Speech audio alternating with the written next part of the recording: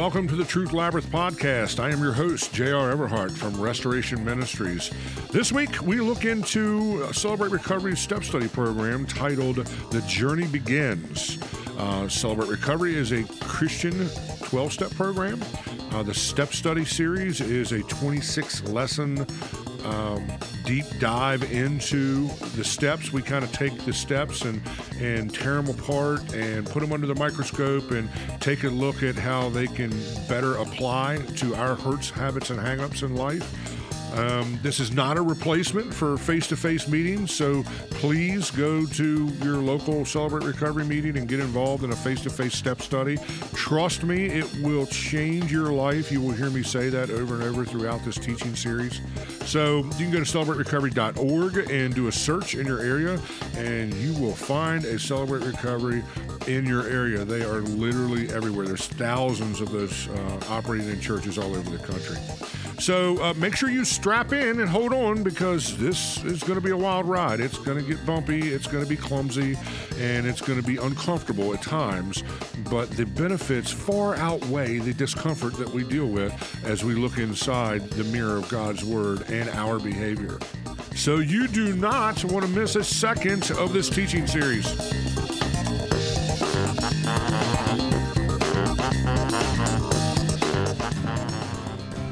Hi, I want to talk to you for a second about my company, COP Audio. COP Audio has been a leader in the Mid-Atlantic since about the mid-90s with all forms of production work, both inside the church and outside the church. We're well known for our mobile audio services and production services for live concerts and festivals. But we also have just as rich of a history inside the church scene. Church production has definitely been a passion of mine since I became a Christian in 1994. I have worn many hats during this time inside of the church scene. Things like having to be light designer and video producer, teacher, training staff, been tech director at a couple different churches. It's something that I've always been very passionate about and genuinely felt like it was part of my Christian ministry. I've trained personally dozens and dozens of tech people and tech staff throughout the Mid-Atlantic. I've traveled around and done sound reinforcement workshops and AV workshops on site with the church tech teams that I'm working with, trying to help them get the best out of the systems that they have in place. So, give us a call, check us out. We'd love to help out your church. We'd love to maybe even talk to you about doing a system upgrade or an install. Maybe you just need someone to come in and make sense of the gear that you have. That's my specialty, and I've been doing that for many, many years. So check us out online at copaudio.com. That's copaudio.com. Be sure to check out and like our Facebook page, COP Audio. Just search COP Audio on Facebook.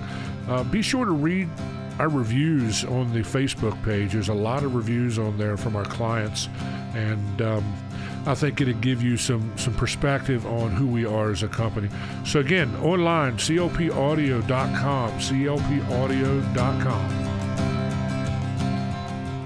All right, welcome back. This episode, we were in Lesson 12, Confess. And I have to confess that this is my third attempt at trying to record this episode. The enemy is throwing everything and the kitchen sink and the kitchen sink factory at me to keep me away from the microphone. But it feels good to be back into the Truth Labyrinth podcast here. So, bear with me, guys. I'm trying to make it happen. We're over the hump of inventory now. You should have a sponsor. You should have some accountability people around you. At the very least, you should have someone you've chosen in your life to bring you close by your side as you travel through this process of recovery. We are in Principle 4 and Step 5. Principle 4 says, openly examine and confess my faults to myself, to God, and to someone I trust. Happy are the pure in heart. Matthew 5:8. And step 5 is we admitted to God, to ourselves, and to another human being the exact nature of our wrongs. Therefore, confess your sins to each other and pray for each other so that you may be healed. James 5:16. That's like my number 3rd favorite scripture in the whole Bible. So We're going to dissect that today and go through a whole bunch of business here and try to squeeze it into my hectic schedule. Let's see, I got a note here that says, first read the story of Jessica and the lie from the Leader's Guide. I actually recorded this about a week or so ago and was probably, I would say, one of the best episodes I have recorded in some time. Just to find out that when I was done with the recording, when I was finished with the recording, I'm going to speak proper English here to the best of my ability, that there was something wonky going on with my microphone and my DA converter, my processor that gets me into the laptop, and it sounded like I was talking in a tin can the whole time. And I really spent a lot of time trying to fix that and make it presentable. And even, even tempted to just post a thing, because I thought it was that on. So let's hope we can nail it, third time's the charm here. Does the name Jessica McClure trip your memory in any way? This was basically, I'm just going to give you the synopsis of the story here. This is basically the story of the little girl in Midland, Texas, who had fell down a well, and she was trapped in that well for, golly, what does it say here? She's in an abandoned well. About 400 people took part in the 58-hour rescue attempt. 58 hours. That's over 2 days. This little girl was trapped in the well. Her screams and cries could be clearly heard at ground surface, and you can only imagine what that would be like. I'm someone who struggles a little bit with claustrophobia in my old age here, in my ripe old age of 49. So I cannot even wrap my head around what that would have been like, especially for a scared little girl. So yes, I mean, they had, put together a plan, a 2-part plan, which was first, let's get somebody down to her. And then, second would be to just get her out of the well. And the whole idea behind that was that, when you are isolated for long periods of time, your mind will start playing tricks on you, and that sort of thing. And it's vitally important we have someone there with us to walk this out. When people like us get serious about recovery, I'm just going to read you some of this, about spiritual growth, we go on a 12-step spiritual adventure. When we take the first step, we admit that we have some problems that make our lives unmanageable. When we turn to God and say, God, I need your help with those problems, then we might feel as though we are free-falling. In a sense, we are. We are out of control in a way. We can no longer live the way that we used to live. The old ways just don't work anymore. To complicate matters, on the way down, we find that the problem that we admitted in step 1 is really being driven by a whole collection of character defects, which have been growing 5 feet under the surface of life. Yeah, let's read that again. To complicate matters on the way down, we find that the problem that we admitted in step 1, when we stepped out of our denial, is really being driven by a whole collection of character defects, which have been growing 5 feet under the surface of our life. I was just listening to some of Jay Stringer's book Unwanted today, and he was talking about how, sin isn't what's tripping us up. We tend to bathe in a state of sin out of the suffering from these character defects. That we don't know how to cope. We don't know how to process our emotions correctly. We don't know how to process recovery. We don't know how to process our life without our little niche thing that we always did to feel better. For some, that's chemicals, drugs, and alcohol. For others, it's workaholism or control issues. Codependency is a huge one we deal with. Sex addiction's another one. For a lot of men, I think it's 87% of the male population, is struggling with some form of sex addiction, porn addiction, something like that. And when we take those quick fixes out of our life, if we don't have somebody there to help guide us and to help us, navigate life without those negative things, then we kind of just feel lost. We know we shouldn't do X, Y, and Z, but at the same time, we don't know how to deal with the state of suffering that we find ourselves in. And believe me, I can identify with that 1,000% in my own life.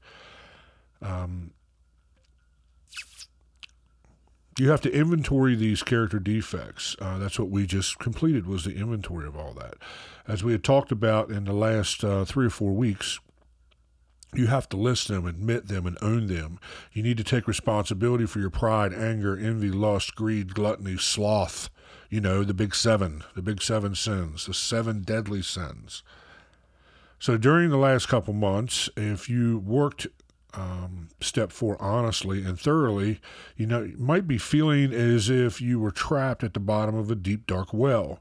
If you stay there long enough, you can become disoriented and wonder why you took this recovery journey to begin with. You might feel like you want to bail out at this time. You might start making statements like, that I am a real messed up man. The truth about me is that I'm a royally messed up woman. No one's collections of sins and character defects are as bad as mine. Boy, I've been there. If anyone ever found out the truth about me, why would they? They would never have anything to do with me the rest of my life. My brain's going in about 6 different directions here at once reading this, because I will add to that list. How can anyone ever love someone as broken as me? And that's a subject for a whole nother podcast, but that's definitely part of that thought process. That is what I have labeled the lie. Those are the things that the enemy whispers into our ears to keep us focused on our character defects and our failures. Some of you get to the point and say, why don't I just bail out on this program? Why don't I just go back to projecting an image of adequacy to everyone and not deal with all of the unsettling truth about myself? Yeah, I was just talking on Facebook yesterday inside of a post. I don't even remember what the post was about now, but a good buddy of mine's girlfriend was on there, and her and I were kind of conversing back and forth about what Christianity looks like. I think it might have been the post that I put up about just, kind of making a statement of faith with all the chaos in the world and, all that junk and everything. I had put this long post up about where my loyalty lies, and I think it was inside that post that, I was saying, the God of today is self-sufficiency and denial, telling ourselves that we can handle it. We don't need anyone else. We've all been brainwashed to believe that if you can't be self-sufficient, you're somehow weak or inadequate. And that is an absolute trap. And using these principles of confession that we were talking about today, we're going to learn how to walk out of that mess. So after writing an inventory, we must deal with what we have written. The first way to do this is to confess our sins to God. Let's review the acrostic for confess. C, confess your shortcomings, resentments, and sins. God wants us to come clean. We need to admit that what is wrong is wrong. We're guilty as charged. We need to own up to the sins that we discovered in our inventory. Proverbs 28:13 says, whoever conceals their sins does not prosper, but the one who confesses and renounces them finds mercy. I was listening to a podcast yesterday. It's all my little side notes here, so just bear with me because I'm severely ADD. Porn-free radio. It's absolutely amazing, ministry to men who are trying to live above the temptations of porn. And they were talking about this. They were talking about the power of people just being gut level honest about where they are. That when guys come into their group sessions and try to act like they have everything together, and yeah, they got a problem, but I'm managing it, that doesn't do anything for the group. But when a guy comes in and says, you know what, I'm in a state of relapse right now, or I've had a slip, or, I just feel lost in my addiction or in my, compulsive behaviors. And, I'm broken, man, and I need help, and I just can't seem to get it right. Then that's when the flower of group therapy and the flower of open share, as we call it in Celebrate Recovery, blooms. It's in that. I've sat in a lot of open shares where, we kind of go around the room, and I usually try to go last. That way I can share in a way that responds to what was said from my own struggles and my own journeys. And I typically am the guy who is real quick to be the most messed up guy in the room, because I don't have junk. I'm just not about that. I lived that life. I'm not going back, so I'm very transparent that way. And it's amazing to see how guys are still operating in layers of denial, refusing to just be real and to be honest about where they are, and about, where their situation is. And that doesn't get us anywhere.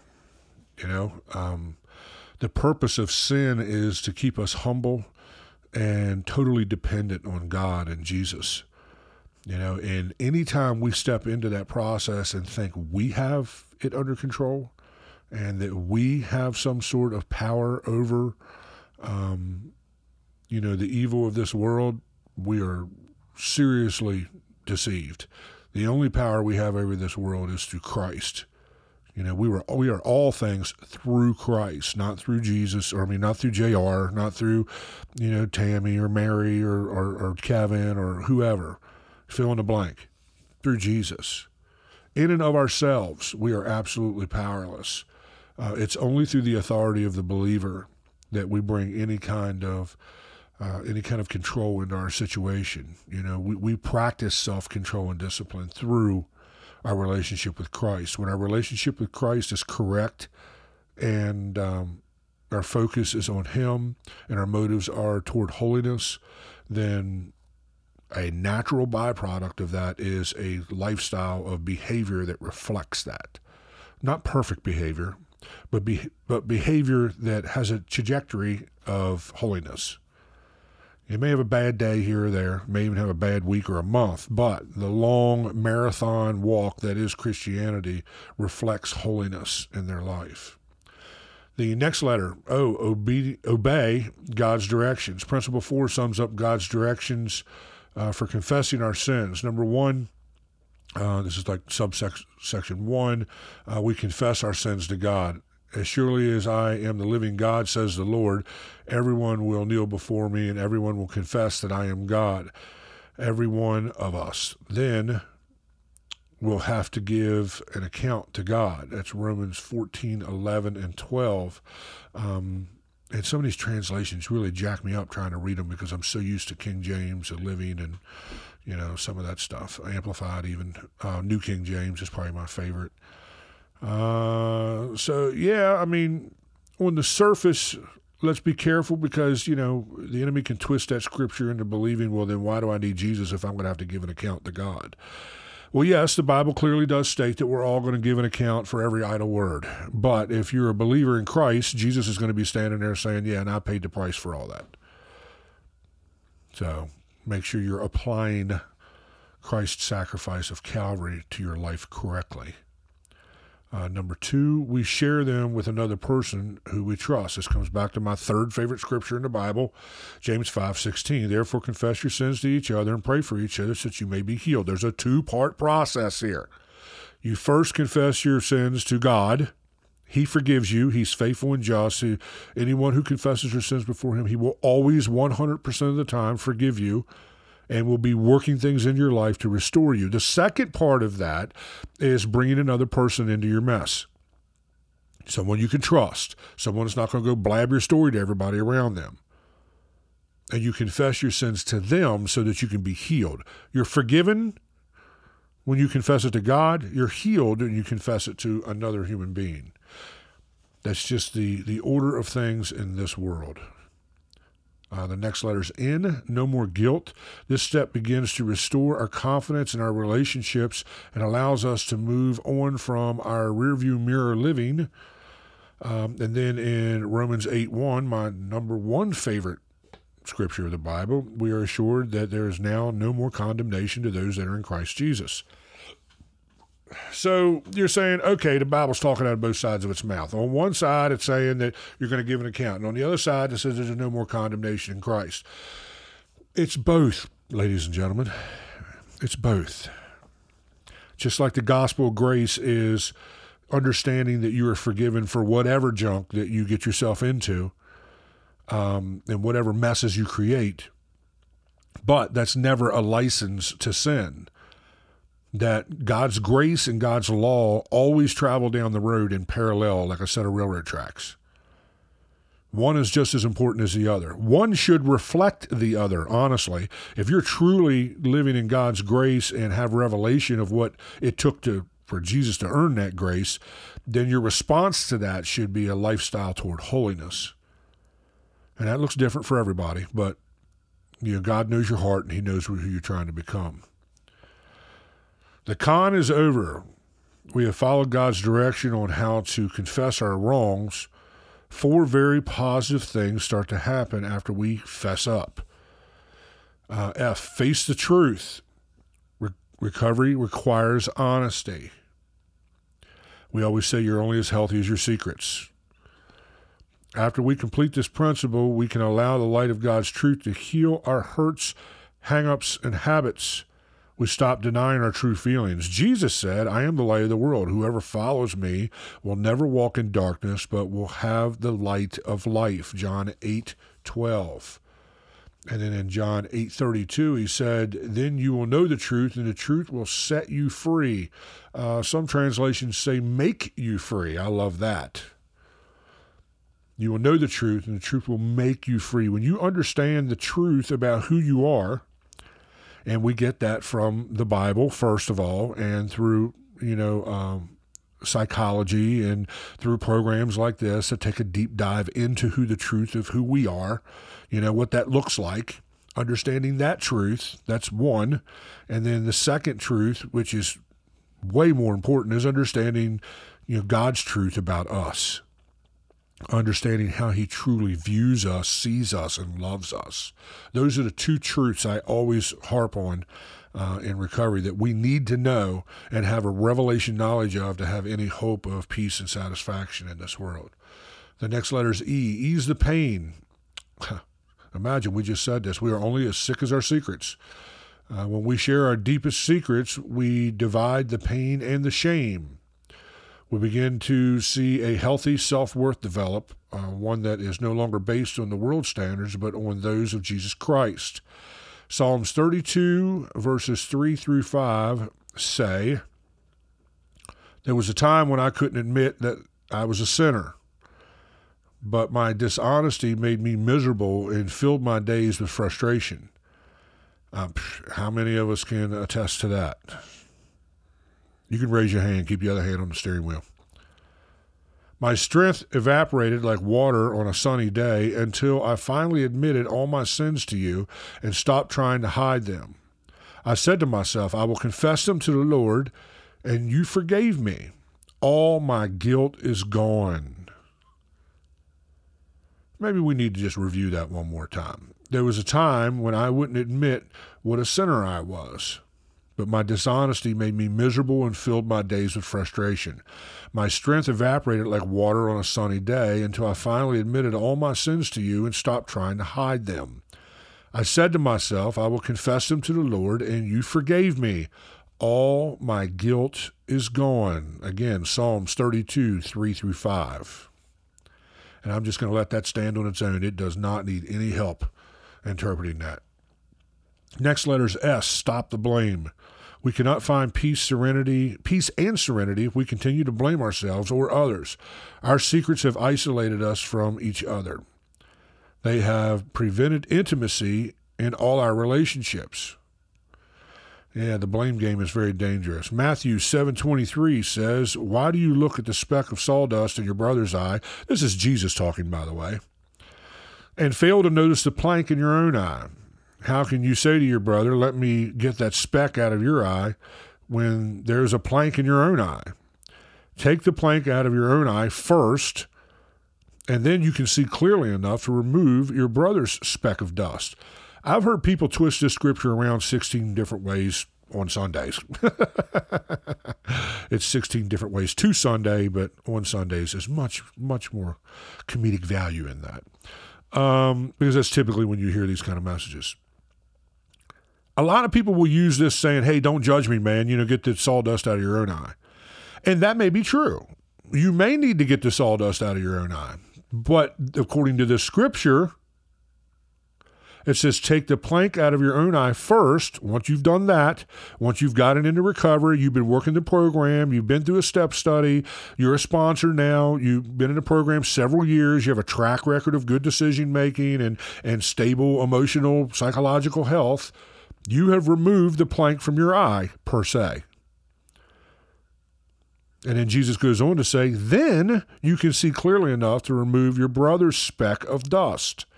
So you're still commanded to help your brother with his speck of dust, with the things that are jacking him up. And I've heard guys use this as the don't judge me scripture. And I was like, no, that's not what Jesus is saying. He's saying judge, correctly. Get your own life in order. Earn the right to speak into someone else's life. Then you will be able to see clearly. How do you see clearly? From having the program embedded in your DNA, having the Bible embedded in your DNA, being bananas for Jesus, following the leading of the Holy Spirit, being able to operate under the gift of discernment. That's how you can see clearly enough to remove your brother's speck of dust. In some cases, you need to remove a plank from your eye so you can be the lifeline that your brother needs because he's got like a whole lumberyard in his eye, not just a speck of dust. So we're called, and that's, step 12. We're called to give back, pay it forward. Next letter, S. Start accepting God's forgiveness. Once we accept God's forgiveness, we can look others in the eye. We understand ourselves and our past actions in a new light. We are ready to find the humility to exchange our shortcomings in Principle 5. For God was in Christ, restoring the world to himself, no longer counting men's sins against them, but blotting them out. 2 Corinthians 5:19. That is super, super huge. For God was in Christ, restoring the world to himself, restoring you to himself. Yeah, you with all the jacked up hidden sin that no one knows about. You who are living the double life of porn addiction. You don't think anybody knows. No one at work knows. Your wife don't know. You deleting all your browser history every time, and you're covering your tracks really well, which isn't that exhausting? I mean, really? Isn't it? To have to hide that junk? Come on, man. Get real. But God looked into your sin and looked into your situation through Christ and was restoring you to himself, removing the stain of sin from your life when you choose to accept Christ, when you choose to believe in his redemptive work at Calvary. And then he goes on to say that he's no longer counting men's sins against them, but blotting them out. It says he will take your sin that is red as crimson and make it white as wool, white as freshly fallen snow. This is the tough one, guys. This is, out of all this stuff in this whole lesson, this is the thing that jacks me up more than anything else, is believing that God has forgiven me. I mean, I believe it superficially, maybe even have it on a bumper sticker. Jesus loves me. We say it so much inside of Christian circles, we're kind of desensitized to what it really means. God loves you. And he just doesn't love you. He likes you. He likes who you're trying to become because you never stop running to his throne of grace, restoration, and healing in your time of need. He doesn't just love the good little boys and girls that get it right all the time. Because I got news for you, they're not getting it right all the time either. It's a total facade. It's completely wearing a mask and being on a high horse and all that junk. None of us have it all together. We're all broken. We're just broken in different ways, and some of us hide it better than others. I am not one of them people. and probably why some people struggle to deal with me, because I kind of just, live it all out loud, It's just who I am. I don't know how to do it any other way, It's not like I'm trying to be a jerk or I'm trying to be, this, hard-ass guy that it just keeps it real all the time. I mean, that is kind of how it plays out, but it's not intentional. It's just how I'm wired. And I, told myself and lied to myself and told myself that God could never love someone like me for so long that I can't be quiet about the fact that he loves me right now in the messed up state of who I am this very second. In Isaiah 53:5, it says, the chastisement of my peace was upon him. When Jesus was on the cross, he was looking 2,200 years into the future, seeing JR screw up. Sometimes totally get lost in his anger and frustration and the cares of this world. I'm no different than anybody else. I'm jacked up, man. But, I'm trying to figure it out, and I'm trying to do what's right. But I'm sure is not going to just sit here and act like I'm going to be quiet about it. I wasn't quiet about my sin. I lived that out in front of everybody, posted all over Facebook and everything else. Why would I be quiet about the fact that God loves me just the way I am? That he loves me right where I'm at. I may not be where he wants me to be. And he will definitely always be desiring to take me to my next higher level of good. But if I can't believe that he likes me and wants to be my friend, that he understands my suffering, and he understands why I screw up better than I do, there's enormous amounts of compassion that gets ignited in your relationship with God. And I'm not going to be quiet about it. And that makes some people, uncomfortable. But hey, man, it is what it is. You can push me to arm's length and, whatever. I don't care. I'm over here. My journey, and I've just had to say this to a couple of my sponsees here lately. Our journey doesn't have to make sense to anyone but us. It's us and God that way. And I'm not pushing a Lone Ranger mentality, because you need to be connected with a sponsor and with accountability people, with a recovery group or some kind of discipleship group, not just your Sunday morning cookie cutter, put a nice little bow on everything and everything's all fine and good and we're good church-going Christians. I know a whole bunch of you people go to church every Sunday morning who are absolute heathens during the week, so you ain't fooling me. And guess what? I'm not going to be quiet about that either. I might keep my mouth shut until the time comes, but if the door of opportunity opens, I'm even going to bust you clean out. Because this is a life and death situation. If we can't get people to understand God's forgiveness, we're lost, man. That is the absolute fundamental, foundation that everything stands on in Christianity. Forgiveness through Christ Jesus, believing that Christ's sacrifice was enough. And when you choose to self-mutilate and hate yourself for all the junk you've done and blame yourself and just destroy yourself, that is an absolute mockery of Christ's work on the cross. Because basically what you're saying is, Jesus, your work on the cross was not enough to cover my sin. I need to make myself suffer. I need to feel really bad about this. Listen, we're going to feel bad about sin no matter how we shake it.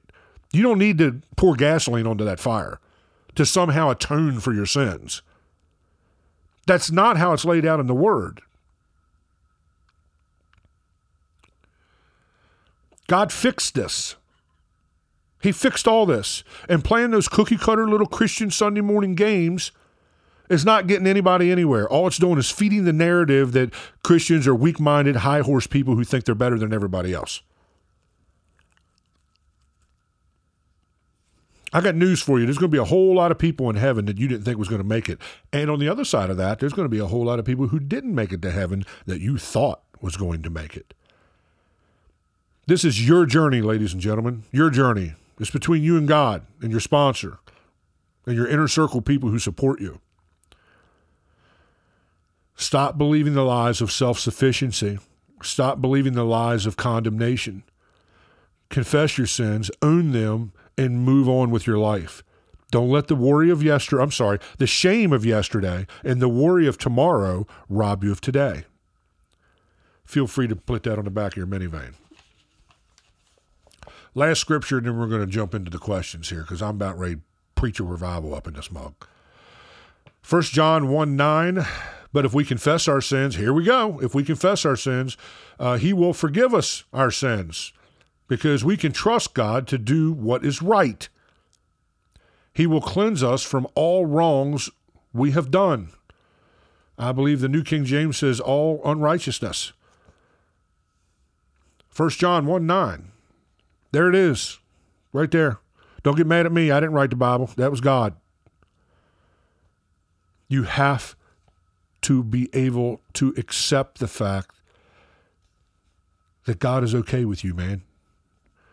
And he just wants to sit down at the table and wants to talk with you and wants to help you figure it out and try to call you to the next level of good in your life. And he uses people to do that. So quit being so resistant to the people that he sends into your life. Even enemies have a purpose in our life. It challenges everything we believe and forces us to dig deeper into understanding what it is we claim is our core values. So let's write about it now. What wrongs, resentments, and secret sins are keeping you awake at night? Wouldn't you like to get rid of them? You need to list those. Number 2, what value do you see in confessing and coming clean of the wreckage of your past? And guys, the other side of that whole conversation about, confessing your sins and believing God has forgiven us and he likes us and he loves us is learning to love yourself, because that's the next step past that. And that was the hardest thing that I had to work through and still working through every day, still working through, believing that I'm worthy of love and that, it's okay for me to love myself. I'm not being some egotistical, jerk. I'm just trying to love myself, and I'm trying to take care of me, and I'm trying to make me a priority in my life. Maybe for some of you, for the first time in your life, because it was the first time in my life when I, got a hold of this. Question 3, as you obey God's directions for confession, what results do you expect God to produce in your life? Number 4, what freedom do you feel because of the words in Romans 8:1 and Romans 3:23 and 24? What specifically do the phrases no condemnation and not guilty mean to you? Let me read that again. What specifically do the phrases no condemnation and not guilty mean to you? Question 5, after you complete principle 4, you will find 4 areas in your life begin to improve. You will be able to face the truth, ease the pain, stop the blame, and start accepting God's forgiveness. In what areas of your life will each of these 4 positive changes help you recover? And it lists, how can I be more honest? You need to write about that. How can I ease my pain? You need to write about that. How can I stop blaming? You can write about that. That should be a short story, maybe, New York Times bestseller. Can I accept God's forgiveness because of fill in the blank? Blame is the absolute cancer of confession. We're not really truly confessing anything if we're saying, well, I did this because this person was that, or, I was, the jerk I was because, my wife was this or my husband was that, or, I struggle with pornography because my wife doesn't like sex, or, fill in the blank, man, because there's so many lies out there. It's absolutely mind-blowing, the junk that the enemy tries to throw at us. If you'd like a little bit of reading homework, I would highly suggest C.S. Lewis's book called The Screwtape Letters. It's a fictional book about a demon writing to his demon commander about the lies and the junk that they're constantly feeding this Christian man, trying to get him to fall and trying to tempt him. And there is some seriously hardcore, crazy, cool stuff in that. And that will definitely unravel, some of this for you and give you a better revelation of just how the enemy is working so feverishly against us. He is the ruler of this world.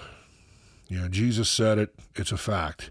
And we are living in a world of death and decay. This world is slowly progressing each and every day toward a deeper level of death and decay until Christ's return, which he will purify the earth and make everything new.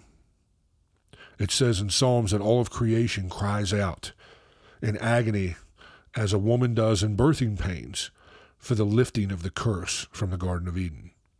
You know, we weren't the only ones cursed. This whole earth was cursed because we were made king and ruler of this world when we were created in the Garden of Eden. Adam and Eve were the king and queen of earth, not gods, the king and queen of earth. And when they disobeyed God and ate the forbidden fruit and acted out in pride, they surrendered that kingship to Satan. And that began a long, century-long series of layers of death playing out against humanity over and over and over and over again. And we have seen some absolutely atrocious and horrible stuff throughout the human history. And I don't think that we're so technologically advanced and socially enlightened now that that can't happen again.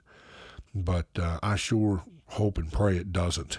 But you read books like the Fox's Book of Martyrs, you know, and things like that, and you read how the Christians were persecuted under the rule of Nero in Rome, and it's absolutely mind-boggling, you know, crazy, crazy stuff. The church has been, you know, the perpetrator in a lot of atrocities against true believers. The Catholic Church has a lot of blood on their hands that way. You know, that's what spawned the whole Reformation and the Protestant movement. So there's nothing new, guys. There's nothing new going on here. You know, technology lubricates the process. I'll give you that. But, you know, it says, and Solomon wrote about men being lured by prostitutes and, you know, loose women. There was one instance in Proverbs. I can't remember what chapter it was. I'm horrible with that. It's probably why I'm not a pastor of a church, because I have a hard time remembering where everything is in the Bible. I remember the Bible, just struggle to remember where it's at. It doesn't help that you're dyslexic and have learning disabilities, but God has worked through all that junk to do His work in my life, so I'm good with it. But yeah, there's a place in Proverbs where he was talking about looking through the lattice of his palace at these young men who were being deceived by a married woman who said, "My husband has left and taken his purse with him to do, you know, business abroad, and it's going to be gone for several days. Why don't you come home with me and we'll kind of get our freak on for the next couple of days? You know, we'll do our thing until dawn." And it's this whole poetic, you know, thing. The enemy always sugarcoats poison. He always has this creepy candy coating on all kinds of poison. So there's nothing new. You know, this is all the same junk that, you know, people were dealing with in Jesus' day in the Old Testament. The enemy is the same, you know, now as what he was then. He's pulling the same tactics now that he was pulling then. He just has different means by which he executes those things. So let's pray out.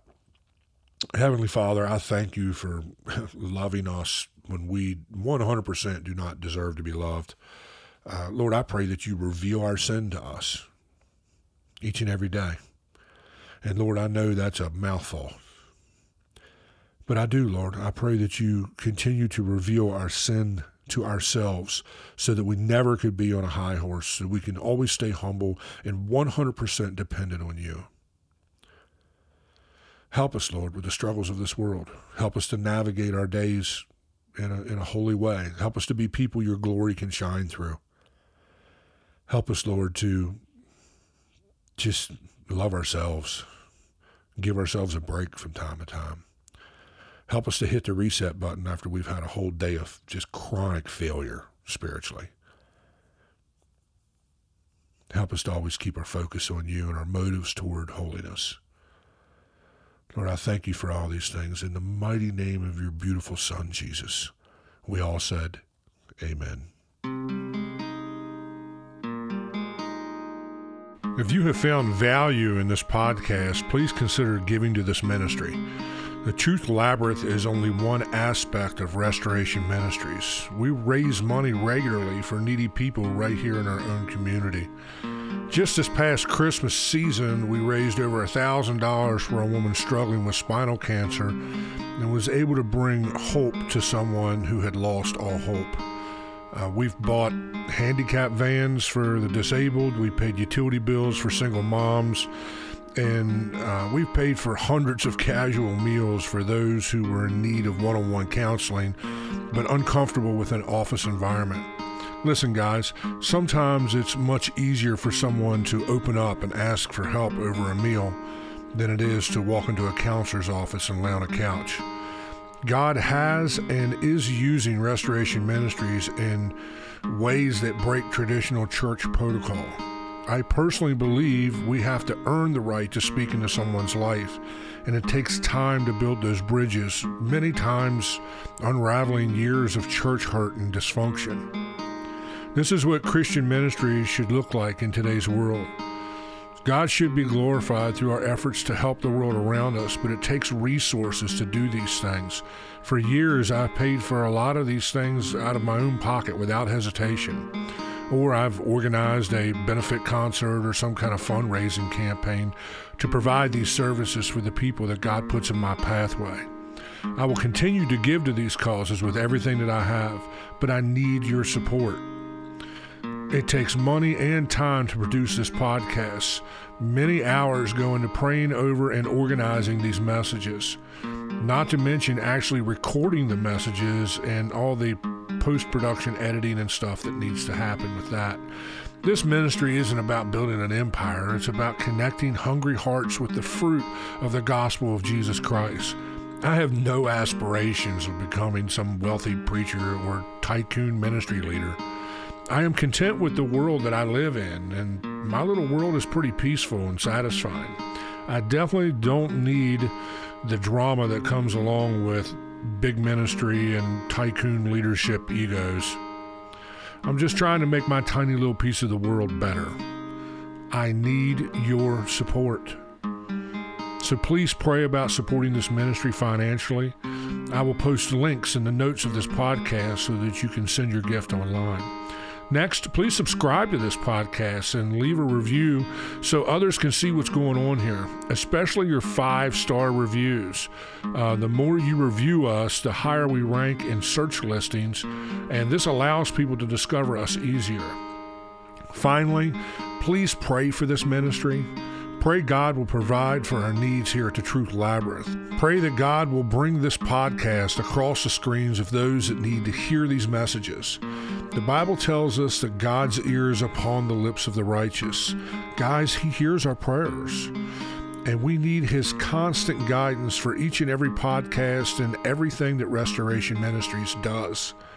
So pray that He uses this podcast to turn hearts of stone into hearts of flesh, and that His truth will turn those hearts toward His eternal mercy and grace.